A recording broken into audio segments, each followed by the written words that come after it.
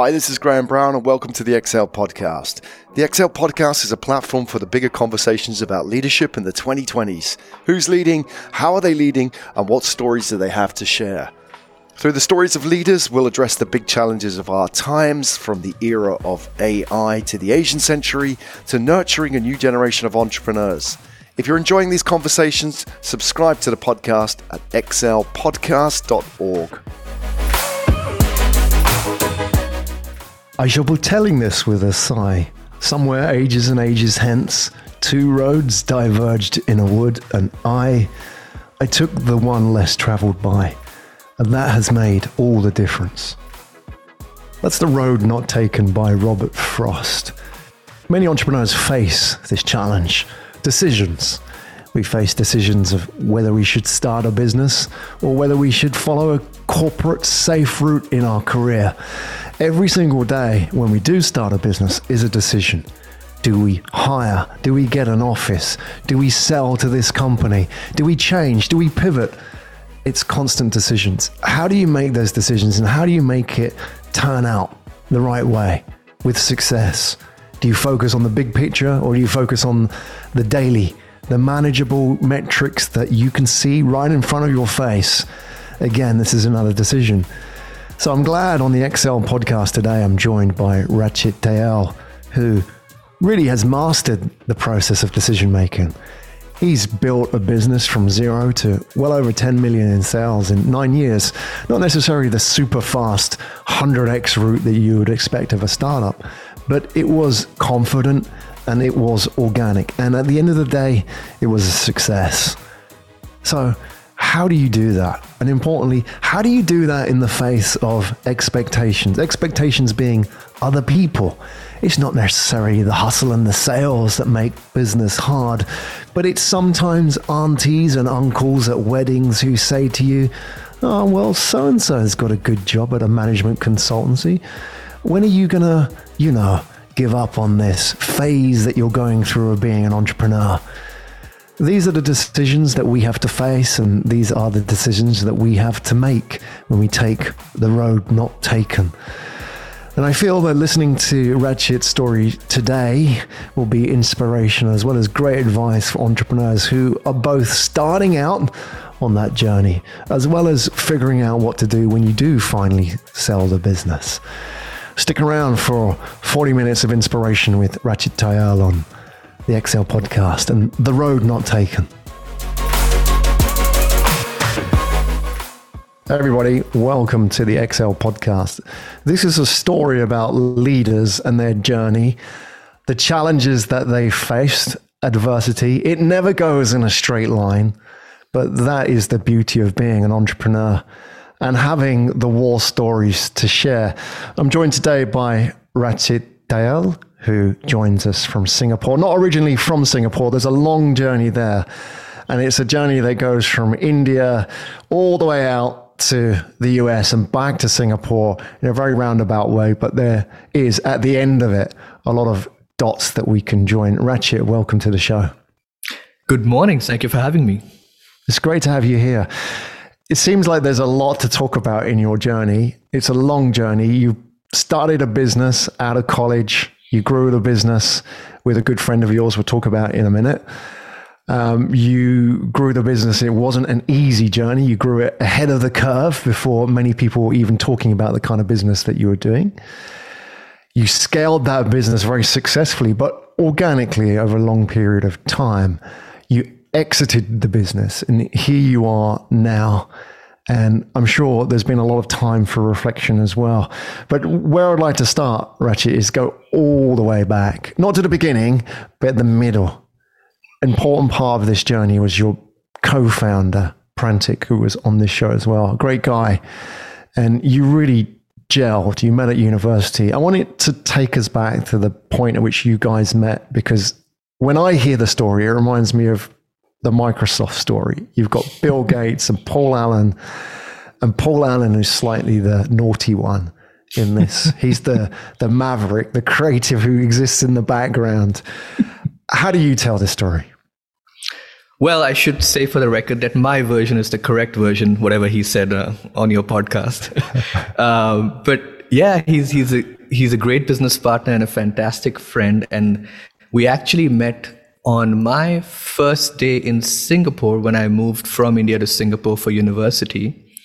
And I think right outside the hostel, there were some parents who were trying to grab little young-looking kids and saying, "Hey, meet my kid. Hey, meet my daughter, meet my son." And I think one of those folks might have introduced us and say, "Hey, you look, similar aged. You're probably going to college together." And we went to college together. We shared a lot of courses. He studied computer engineering. I studied computer science. And at least in the first year, we had a fair bit in common. But I think we felt very different. Prantik, when I first met him for the first week, I was a little bit in awe. He had just come from his school in Indonesia. And I think he was the prefect or the head boy or some really grandiose title. And he seemed to be the favorite of the crowd, and I was a little misfit. I barely squeaked into university, and as you would, just kind of made it to the flight, and made it here with $100. And so I was feeling a little out of place, and it was both a bit daunting and awesome to meet classmates. So we had a couple of years in university, and to be honest, I don't think we were the best of friends. We were close enough that we'd visit each other on our birthdays and cut some cakes together and kick some other friends on their birthdays. But we also did some projects together, and that sucked. I think we drove each other crazy with our different approaches. And almost a decade later, he was looking to quit his job and join another job, and he was getting hunted by a lot of good companies, the Googles and the LinkedIns and so on. And I was in the identity crisis because I had run my business for a couple of years then. And it had hit me by then that I don't want to be alone. This is just too hard. And I was at that point trying to find friends and bring them on. And that was the point where I didn't really have to convince him. He had seen the journey and he was interested over just one meal. I mostly had to convince his mom. That's the hard pitch, isn't it? Yeah. Harder than an investor. How do you pitch that to somebody's mom? You've got Prantik, who has all this weight of expectation. He's gone for a very traditional and, educational route. You say head boy, head prefect, a lot of pressure to get into a blue chip company and excel with a career for life. And here you come along, who's a little bit different and a bit of an outside. As you say, you squeezed into university, $100 in your back pocket. A little bit of an explorer, something about this guy that says that he doesn't, he's not a straight shooter in the sense that he is going to get a very respectable corporate job. And there you are pitching his mom. How does that work? Yeah, I mean, so there's two things I think that helped that. One was I had been through a similar journey myself. I think in both of our families, we hadn't had anybody do a business before. Or if someone had tangentially been part of a business, it was usually a failure story that left a scar on the family. So even for me, it took a couple of years for my parents to, kind of grind their teeth and say, okay, fine, we will still love you if you do this thing. But it wasn't that way when I did want to start up. So it gave me a little bit of perspective to say that it takes a few years. Even if we don't get it right now, if we work hard at it, parents come along, they love us, and they'll see it. So that gave a bit of comfort to both him and me that it's not an immovable object. It is a winnable battle. The second thing was he had done very well in his career. He had joined the Singapore government. After that, he had joined some hot startups and he had a lot of offers. So we could always go back with, it could just be an experiment and he will have a job offer waiting for him if it doesn't work out. Even though, we hoped with all our hearts that it would never come to that. I think moms need to know that, just to know that there's a bit of safety net. But it was fascinating. It was good practice later for my marriage. When I got married and my wife is from Japan. And as a boyfriend, her parents loved me. I would visit and they'd take me around and feed me amazing food. But as a husband or fiance, things change. I'm not salaryman. You're part of the family now, and you're definitely not Japanese. Yeah. And I think more than that, there's a concept of you are a salary man, you join a company, and the company will take care of you for 30 years. And so same thing. This time I had a template for the business plan and the talking points and the FAQ. And it was good prep for the more important convincing I had to do later on in life.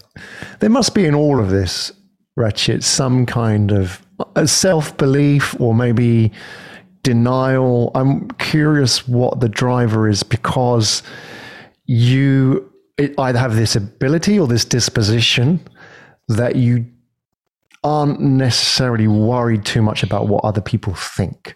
So, put that into perspective. Let's sort of, for the audience, put this into perspective. You started a business out of college. There's a little bit of exploration going on, but when you got going, 0 revenues, very little capital, you grew that to well over 10 million in revenues.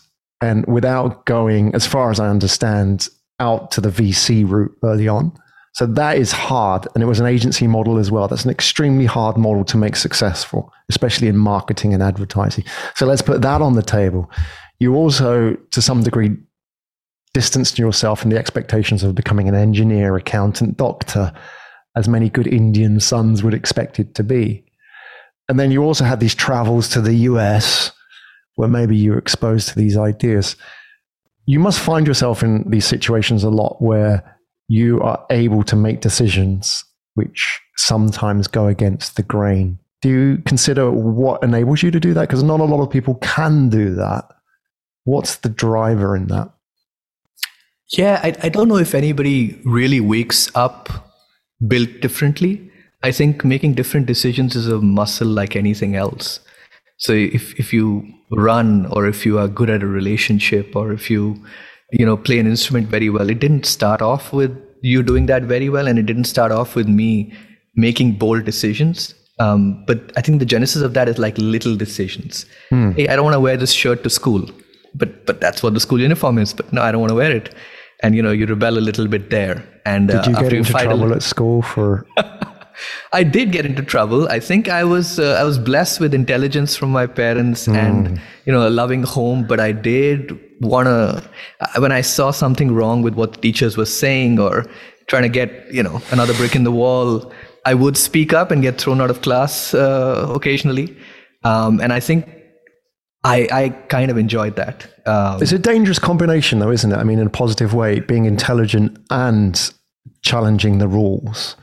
Because you then operate by a higher code, which is what is right as opposed to what is done, in a sense that you're not afraid to say, well, that doesn't work. I'm going to suggest something better, as opposed to somebody who's one or the other. You have very intelligent, successful people, but they don't push the boundaries. And then you have people who push the boundaries who don't have the mental acuity, and therefore they kind of end up spiraling to the bottom. You've got this sort of overlap, which I imagine that you were a bit of a handful at school.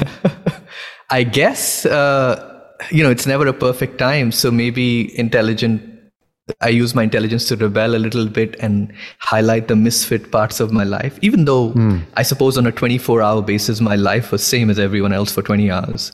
It's the different few hours that I remembered and enjoyed and cherished. And now I think with a little bit of success, it's that same intelligence that also questions and says, hey, do I want to do another business? Do I want to repeat and grow something bigger? Or I don't know. I mean, look at what Elon Musk is doing or what Bill Gates did with his money. And, is there a totally different path waiting for me?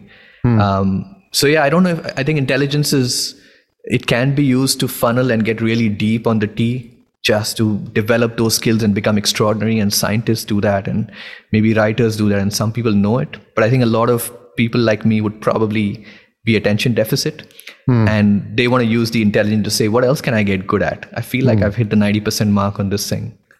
It's curiosity that drives you, creativity, the need to challenge yourself as well. I don't know if, maybe some listeners relate to this, but I once did a personality quiz which opened my eyes, which showed me that my biggest values were not something that attracted me towards them, but it was running away from mediocrity. And whenever I kind of sensed that, this activity, this result, this group of people are going to just have a predictable path forward, that's when I kind of got a little fire under my butt to go do something different. And so maybe, I don't know if you probably relate to that, but a lot of people have that little niggling feeling, and maybe they just haven't built the muscle to act on it in little ways until it gets stronger.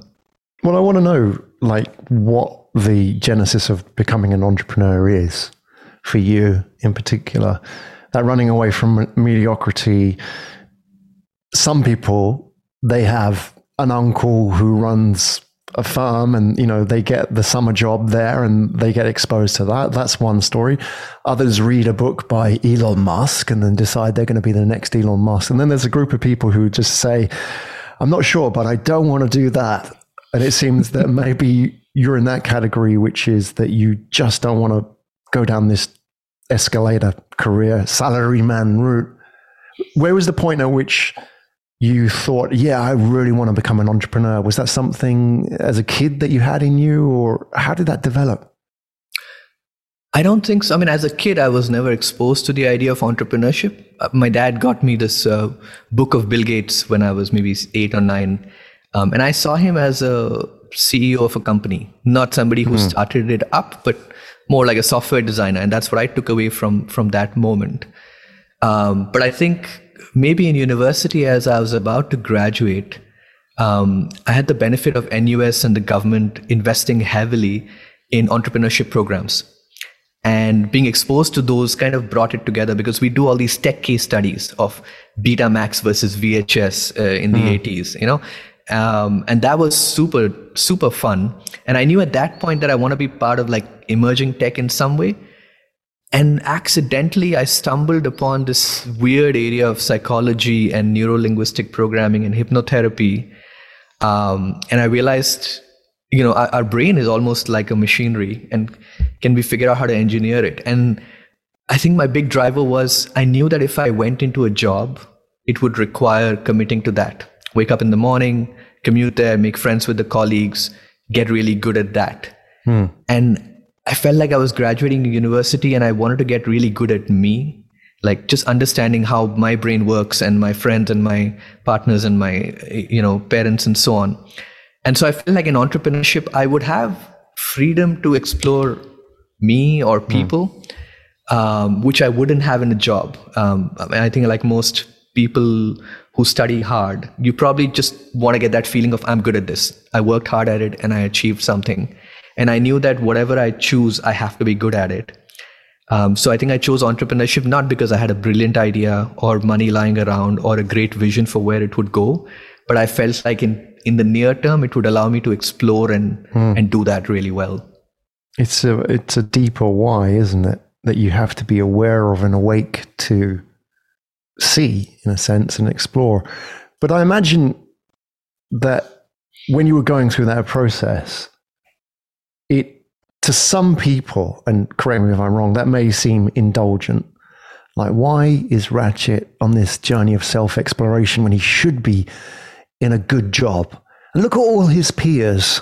Now, the reason I'm saying this, because I imagine there are listeners who have the same doubts, is that actually, I didn't know you can do something based on what you want to do. You know, maybe it's not the deeper why that you have, but it's something else. I want to work with animals, or I want to help people, or I want to create stuff.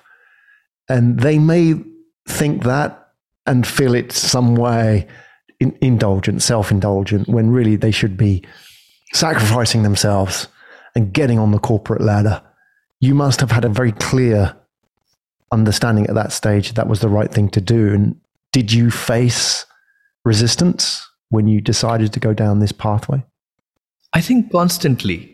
You'd expect that most people in the society, people who care about me, understood that job and corporate ladder path very well. And so unconsciously, they would constantly recommend that and want to find out when I'm getting back on that path, or, you know, can they just slightly change my mind and swing me back to the right way. But I would say even in extreme circles, people I went to entrepreneurship courses with or internships in startups with, they came back and they used that as a launching board to join McKinsey or Bain or BCG or a good bank. So, you know, I think there's a lot of pressure to swim back in that stream. But Robert Frost's poem, The Road Less Taken, that constantly rings in my head, and I just see things as a choice. And I think there's a great question of like, why not work hard at that path and rigor through it? And I would say I don't think I had like a privileged background. Like, I mean, I knew if I totally screwed up, I could leave Singapore, move back in with my parents in India, and they'd feed me for a couple of more years. They were young and they had jobs for a little while longer, but we wouldn't really have a great life. So I think what I did for myself is lowered my threshold of living to very low expenses. So I knew that Maggi noodles plus eggs plus Kailan from the supermarket, in my 20s, I'm going to be fine if I mostly eat that. And I don't need vacation, and I don't need to go out for a drink outside. And that just took the burden off of me. If I can live off $900 a month for 10 years, Wow. I felt like I'll figure it out by then. Like, I might lose some friends, or most likely friends will be paying for me, but I will figure it out in a decade. Yeah, the losing friends part is interesting, isn't it?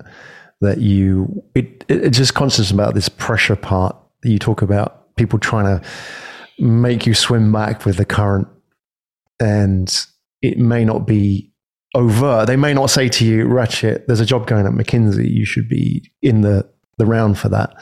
It may be subtle things like, so-and-so has got a job at this company and he's doing really well. And you just kind of absorb it and you're like, okay, what are you trying to say? And just let that go on. But then here you are eating Maggi noodles and they are all, out there spending their bonuses. Did you know inside you that was did you have doubts then? Because, eating Maggi noodles, $900 a month in Singapore of all places, that's hard. Did you have any dark moments when you thought, actually, maybe they were right? I did think that a part of the journey for most entrepreneurs. They will carry that chip, and then, so I did constantly have doubts, but I talked about the muscle of being able to make slightly different decisions and stick to them. Like, even when I had the self-doubt, instead of turning me into, hey, I should actually listen to them, it made me even stronger in resolve to say, I got to prove the world wrong. You just got to live it out and fight it out, and eventually, I'll break even. And that wouldn't have come unless I had a decade of little decisions that I could make and live with the consequences. You were doubling down on it. Yeah. Worked out. It worked out. No, exactly. Well, this is the great part of the story. It is a massive risk that you took, even though it wasn't massive in each individual decision. There were lots of small decisions that scaled up, and you doubled down and you dug in. You committed to this identity in this course, which, in a way you could have exploded in a ball of fire and been shot down, and that was it, a complete disaster. But you made it work, and I'm really fascinated by how you made it work. I've heard Prantik talk about obviously growing the business, and you grew it from virtually nothing. And you started out in this shop house, this small office. You didn't have many favors. You didn't, because of your background as well, you didn't start with a whole bunch of contacts. You couldn't go back into these brands and resell yourself as a consultant. So really from scratch, and you didn't have a lot of people around you as well. I mean, obviously from university, but from your family who could say, okay, we're going to seed fund this get you started up and running, and make sure you've got burn rate of 2 years plus. You didn't have those kind of luxuries. So how did you make this work? When you look back on your journey, 12 years, I think, from zero to... 0 to 10 million in maybe about 9 years. And now it's been about 16 years total, 16 years. Okay, so I'm carrying the part with Prantik here as well. And then there was a few years before that and after as well. So 16 years. And 0 to 10 million in 9. How? Because I want to listen to this as an entrepreneur thinking, what are the key takeaways? I know I'm asking for a silver bullet, which is a bit unfair. But on reflection, what do you think really made it work based on your sort of like pre-entrepreneurial journey as well? I mean, I only have my experiences to draw on, and I loved my time in university, mainly because every year I could see myself becoming a different person, twice, thrice of what I was the year before.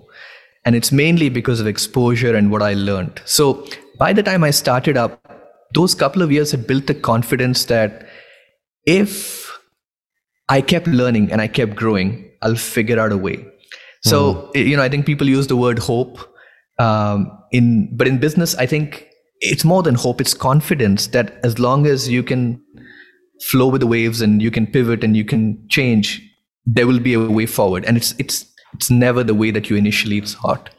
So I think for me, I'll tell you two parts. One is the part before Prantik, and one is the part after Prantik. What working with Prantik taught me is that you're either growing massively or you're shrinking a little bit.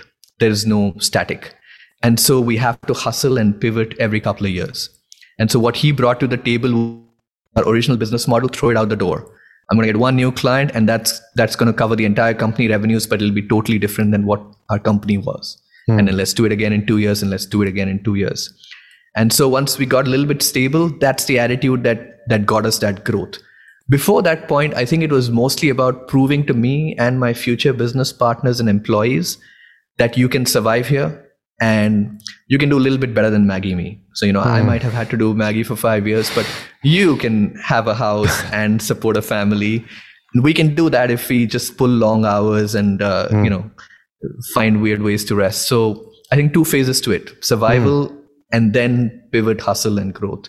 But I don't think I would have had the energy to hustle and pivot and growth, or my partners would, unless I was able to provide that stability and that context of, we'll make it, guys, we'll make it.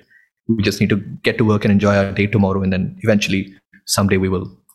So the first period really was about how do we obviously validate the model? How do we get people to open their wallets and pay for this? Because if they can't do that part, you don't have a business. And then it was, how do we sustainably do this? How do we ensure that we've got enough payroll every month to feed everybody? And then, how do we keep this going? And really, it seems like you were building the base stage 1, which is, okay, how do we just build this financially solvent business that's profitable? It's maybe not 10xing, but it's stable and it will keep us going. And then obviously Prantik came along and really helped you scale that from there on. It's a very organic way to do things. And I wonder if that sort of goes back to you seem to have a very long-term view of success. And that may be denying pressures as well. People say, why aren't you doubling your revenues every year? That kind of pressure must have been, okay, fine, I'm just going to do it my way. Did you have those conversations? Yeah, constantly. And I'm thankful for them. Fortunately, those family, friends, well-wishers weren't overbearing. They would just want to have a once every 6 months lunch with me and kind of sketch out on a napkin what the business plan looks like and get me to reflect. And that's good because my ego was getting in the way of some self-reflection. So I'm thankful for that. But we did have those conversations. And the key thing is I only needed that lunch. Like if I had to hear that person, if I had to hear my dad do that every week, I would have rebelled. But over a family dinner, that makes sense. So I think that there is that pressure to constantly grow. But I do have a long-term view. Like you asked the question, how do we validate if someone will pay for a service? In the long-term view, first of all, I don't have a service. I have a version 1 of something. A version 1 of any product is nothing. It's the worst version there ever will be. And I kind of knew that from every project I had built. I realized that when I started and then 3 weeks later, when I am on to version 9, it is such a different product. So in terms of what people will pay for, I think I just had a little bit of faith that I know people will not pay for what I have right now. But as long as I listen to feedback and try something new and, another version of this will work with some audience. And at that point, that has a limited shelf life, at least in Singapore, where our business was primarily based. We have only, 4.5 million people at that point in time. That's not a very big pool. Those folks will get bored of my service in 2 years. So I need to invent something new to sell to that. So I think rather than have a financial goal of I'm going to make so much money or grow to so much revenue, I learned this concept of result-oriented goals are great for motivation and to get started. But then process-oriented goals are what could bring joy every day. And so for me, what is a process-oriented goal? So process-oriented goal, there's a great book I saw last year called Atomic Habits. which is essentially take that big goal and break it into what do we need to do on a daily, monthly, weekly basis.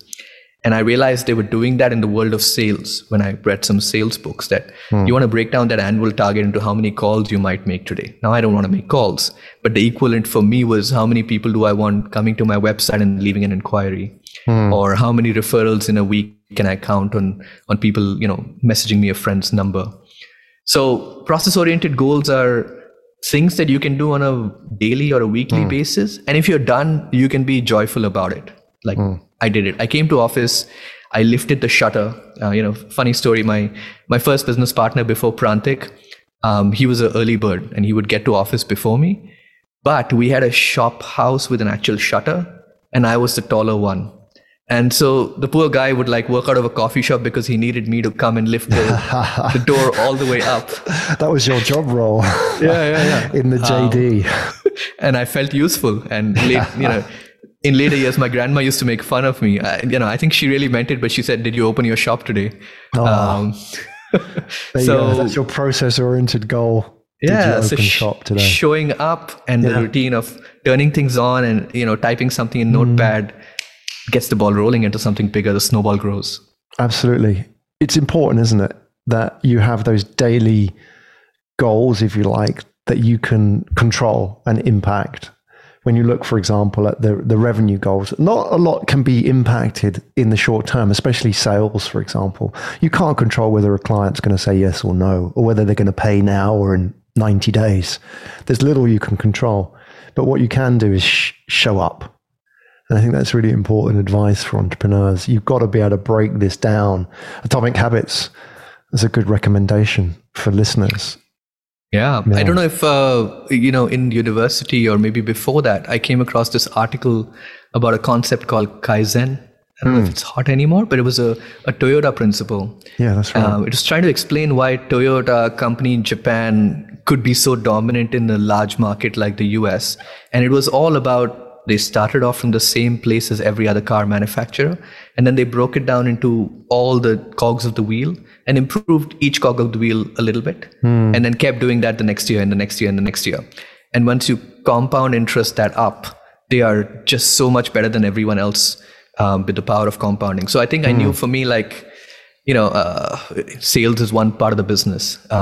Solutions is another. Delivery is another. Client management is another. Managing the money is another. And rather than become amazing at one thing, if I could just use my attention deficit nature to get slightly better at each one of those things, the compound of that would be incredibly powerful. And it was a guess. I mean, I don't think I read a book or anything, but in my head, I just knew, okay, if I compound interest, break that math up. So it was a weird idea, but I believed in it long enough for me to find the right books and articles to validate it. So I think, for whoever's listening, if you've got a weird idea, congrats. Just hold on to it. There's somebody who's done a podcast about it. Yeah, absolutely. I think that works in situations where you don't have a clear defined end goal, which is a luxury in many sense. Like, I'm going to leave university and design aircraft and become, the world's leading aircraft design boutique, for example, just random. But that's a very clear goal, and therefore there's a pathway you can model maybe other design boutiques, or you can intern somewhere. But where you have this situation where you just are setting out on this pathway where there isn't a defined ending, but it's just a journey, then that Kaizen approach maybe is the best one, because I don't know where exactly I'm going to end up, but I just know I'm moving forward. And therefore, if you're always focused on the end goal, and you don't have this clear picture, it can be very demotivating. And your approach is step by step. Am I showing up? Am I improving on the baseline numbers? Am I improving on, inbound contacts, for example? All of that. And that's really good advice, because I feel a lot of entrepreneurs, they look at the big picture stuff, which is good. It's inspirational. Yeah, Bill Gates, he built one of the most successful companies of our time, but he never set out to do that. He set out to code, and that is still probably to his day what he enjoys doing. So that's really important to remember, I think, for entrepreneurs, is that step-by-step Kaizen. What such a lovely word as well. Constant evolution. Yeah. So I'm glad you brought that in. all the hard goals that I see fellow entrepreneurs struggle with. Hey, I got to make $400,000 because that's my payroll and I got to make it. Or, I promised my investors a certain number of revenue. The reality is all those hard goals are also arbitrary. When I look back, it was a 10-minute conversation between an investor and an entrepreneur that picked that number. That payroll is 400K because you're set in your way that you need these 7 people on the team. So in reality, you definitely do not know where you will go. And I think Kaizen is maybe the only way. And the lagging goal of revenue or headcount or valuation is always a toss of a coin. Yeah, it's quite a powerful thought, really. So much of what we do absorb as goals are arbitrary. I have to make 2 million, 5 million. Why? Well, for the reasons. The tail wags the dog, as they say. I think it's important now to think about what you want to do and therefore build around that. That takes a different kind of attitude as well. And putting the Kaizen as the framework for that to give you the confidence to keep doing that on a daily basis. But now you have this energy that has been a blessing and to some case a curse, I suppose, for the entrepreneur. It's also a double-sided arrow of the narrative that has driven you for so many years. And you've successfully sold the business. You're in an earn-out period now. And you must be thinking about what happens next. You're a young guy. How old are you, Rachit, can I ask? I am 37 today. I mean, not today, this year, yeah. 37. Still, I mean, you're a third of the way through, in theory. Let's put it that way. You've got so much ahead of you. What do you do? What are your sort of longer term plans when you think about, because you have choice, you have skill, you've got access. I'm sure now you've got contacts that you never had. Like 16 years ago, you would have bitten somebody's arm off for these contacts that you know now in the investment community and in finance and access. Does that now make things easier for you to make a decision? What are you thinking about next? It's very interesting. I think my immediate impetus, it was very hard to sell the business because I didn't actually want to sell the business. My partners did. And so, I mostly told myself, okay, let's see where this game goes. How much money will someone offer us and will it be a good fit? But in my head, I'd started the business to essentially be a McKinsey or an Ogilvy, to leave my name on the door when I die and run it all my life. So selling the business was, I don't want to use the word traumatic lightly, but it was a shock to the system. I can imagine. And my wife would later point out to me that, we'd go on vacation after I sold the business and I'd be extremely snappy in the months after. And so it took a long time for me to just, I still had the job as CEO. I was still meeting the same people, but emotionally something had snapped at the point of the sale. And so my initial gut was, I'm going to keep doing this and I could be part of the acquiring group. But then something was cut. And then I told myself, okay, it takes sacrifices to run and grow a business. In my case, I never really learned how to cook apart from Maggi and fruits. In my relationship, I never really learned how to pick a restaurant, take my wife out, or I had a kid just about the time I sold the business. And I thought, maybe I want to be stay-home dad. And I tried all of that. I kind of tried handing the business over to my partners and stay at home. And I tried staying home with my wife, particularly during COVID. I don't think anyone else was built for this. And I realized that I cannot be retired. So at least I got to try that path at 35 and realized that, I can't take it. My wife, my parents, my kid, none of us can take it if I'm not productive. And that's a negative spiral, not a positive one. So that brought me back a little bit to the edge of things. And so today I took on a new job earlier this year as CMO of the group that acquired us, Merkle. And that's been fun. And, I don't know where we'll end up, but I am enjoying myself with new challenges and new ways to learn. We're speaking on a podcast and, I'm working on some YouTube series and I've got some studio here. So both as part of my job and offline, for entrepreneurship and psychology and the things I like, I'm producing content. So I don't know where it goes in the long term. I know it'll be somewhere weird and hopefully somewhere no one else has been before. But I don't want to set myself goals because it feels like disappointment every day I'm not there. But with process-oriented goals, I showed up today and I spoke to you. It's a lovely day. It's an awesome day. And I want to keep doing that tomorrow and the day after. Yeah, that's inspiring. I love the bit where you say, I don't know where I'm going. But that's where you started out with that attitude, that mindset. You didn't have a plan and you're still in the same situation. You're still the same person, a bit older and wiser. But you're now still on this path.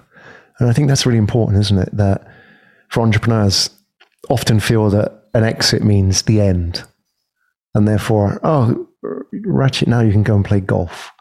Now you can, just sail off into the sunset, cycle on your bike every day. But you've realized actually that's not what it's about. I mean, those may be bonuses, but really what deep down drives you and probably many entrepreneurs, and they only really discover this when they go through the process, is actually the journey you've been through as an entrepreneur is not to build a business and sell it. That was part of the journey, not the journey's destination itself. The journey was that constant improvement. And the selling of the business is really just giving you access to resources and taking it to another level, as opposed to being like end of game. Now you've proven yourself, put your feet up and enjoy the rest. But it seems to me what you really enjoy is that constant mental challenge, curiosity, creating. And you thrive on that. And that's really important because, if you take all of that away and replace it with golf, I don't know if you play golf, but I imagine if you don't, then it's not going to be what you call, it's going to be hell rather than heaven. Your idea is like, just constantly being in situations where I feel I can grow.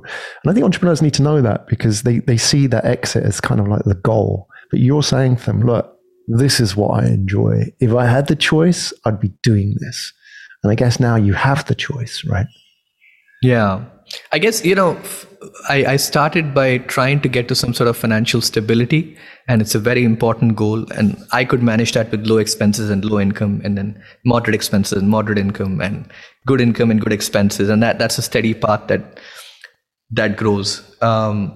So everybody starts with that. But what really drove me through most of my journey was my commitment to the people around me, my business partners, the employees, the folks I hired right out of college. And, they had breakups and partners and got married and had kids while they were with us. My clients who went through the same situation. And so I think my goal with Happy Marketer after my first 3 or 4 years was I need to make other people rich and I'm going to be fine. Because then we'll harness the joint energy. And so with the exit, it was really important to me that we had better offers on the table. We had people who offered us significantly more money for the acquisition, but this felt like a place where my team would get good money when they sold, and they would make good money in the years after, and they would feel like a fit and misfit. There's a little bit of that you want going on. So I think that'll continue to drive me. I want to learn, grow, and be eager, but I won't be motivated by a financial number. I will be motivated by people. And so as we meet more people and something I do can help them, that drives me. So that's why I think I'm doing more speaking and teaching and mentoring and, content production, because I feel like I can affect a lot of people in concentric circles. And that's what it is right now. I'm sure I will probably start up something full-time or part-time. You said 2/3 of the life to go. So that will inevitably happen. But I think it'll probably be driven because there are some people I care about and they're super passionate just like I am. And it'll be fun to do together rather than some sort of an endpoint. Yeah. What a wonderful journey. I want to summarize, give it to you, Ratchet, the road less taken. You mentioned Robert Frost. And it's such a wonderful piece of writing as well. What is the road less taken? And some of the listeners may have read it, may be aware of it.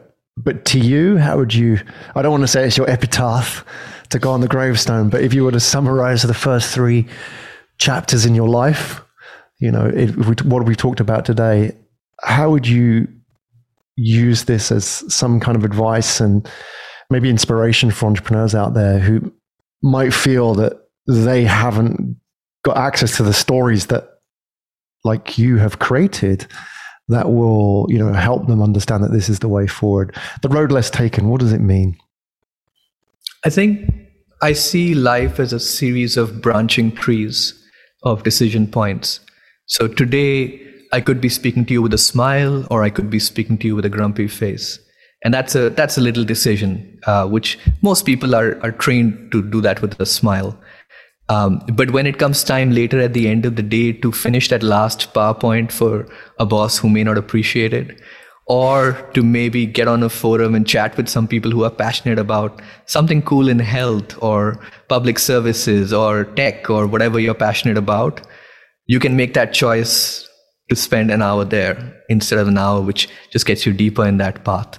And so for me, it's always about building that muscle of recognizing what exactly is a decision and what is just a flow of events.